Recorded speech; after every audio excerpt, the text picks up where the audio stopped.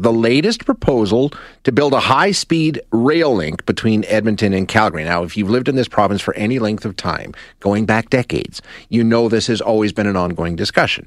And we've seen different projects come forward, and nothing obviously has materialized to this point. But we have another one on the table, and it sounds like this is a pretty serious one. Let's try and get some details on it now. Joining us, we have Justin Simeluk, who is president of the Rail for Alberta Society. Justin, thank you for joining us this morning. Hi, it's great to be here. So let's talk about this Prairie Link proposal. What do we know about it? It's basically a high-speed train, right?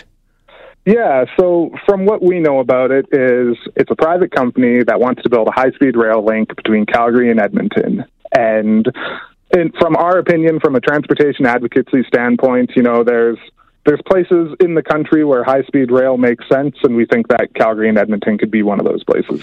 Now, as I said earlier, we've talked about this for a very, very long time, and it hasn't happened. Does this one look different in terms of what we're hearing about the proposal and the seriousness of the groups behind it? We should mention Ellis Dawn, the construction giant, is sort of spearheading this. Does it look like it's a more serious effort than ones we've seen in the past? Yeah, the provincial government has had studies and done on them in the past before, but now we're seeing a major player who has experience building rail contracts in the country. I think Ellis Dawn has done renovations in Toronto at their Union Station. I think they've been involved with the O Train in Ottawa. So there's definitely experience here in building these types of projects. So it definitely seems a bit more promising than previous proposals we've had before. And the provincial government yesterday announcing that they're on board, at least in terms of a memorandum of understanding, right? They're not getting in the way of this, at least.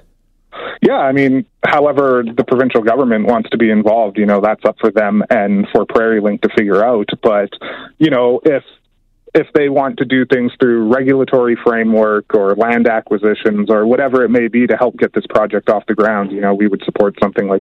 Shipping can make or break a sale, so optimize how you ship your orders with ShipStation.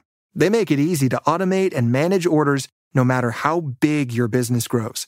And they might even be able to help reduce shipping and warehouse costs. So optimize and keep up your momentum for growth with ShipStation. Sign up for your free 60-day trial now at ShipStation.com and use the code POD. That's ShipStation.com with the code POD. This episode is brought to you by JLL. Get an insider view into the world of commercial real estate with JLL's podcast, Trends and Insights, the Future of Commercial Real Estate. Whether you're curious about making cities more sustainable, the evolution of office space, or AI opportunities, this podcast will help keep you a step ahead. Tune in for candid conversations with business leaders about the biggest trends impacting how we live, work, and play. Subscribe to Trends and Insights now at jll.com/podcast. Now, the proposal that's being put forward is basically a high-speed train that travels, it pushes 400 kilometers an hour, if not more, traveling between Edmonton and Calgary, including the airports, and I think a stop for Red Deer, if I have that correctly. That kind of a plan, is that what we need to focus on? The two major cities, primarily just a fast link between them, or, should we be making stops along the way here? That's a very interesting question, and that's something that our group often talks about. We're taking this project with a bit of cautious optimism, where we're optimistic to see these kinds of things developing in the province and in the country, but we want to be a bit cautious because we do think there's opportunity to link these smaller municipalities in with our larger cities.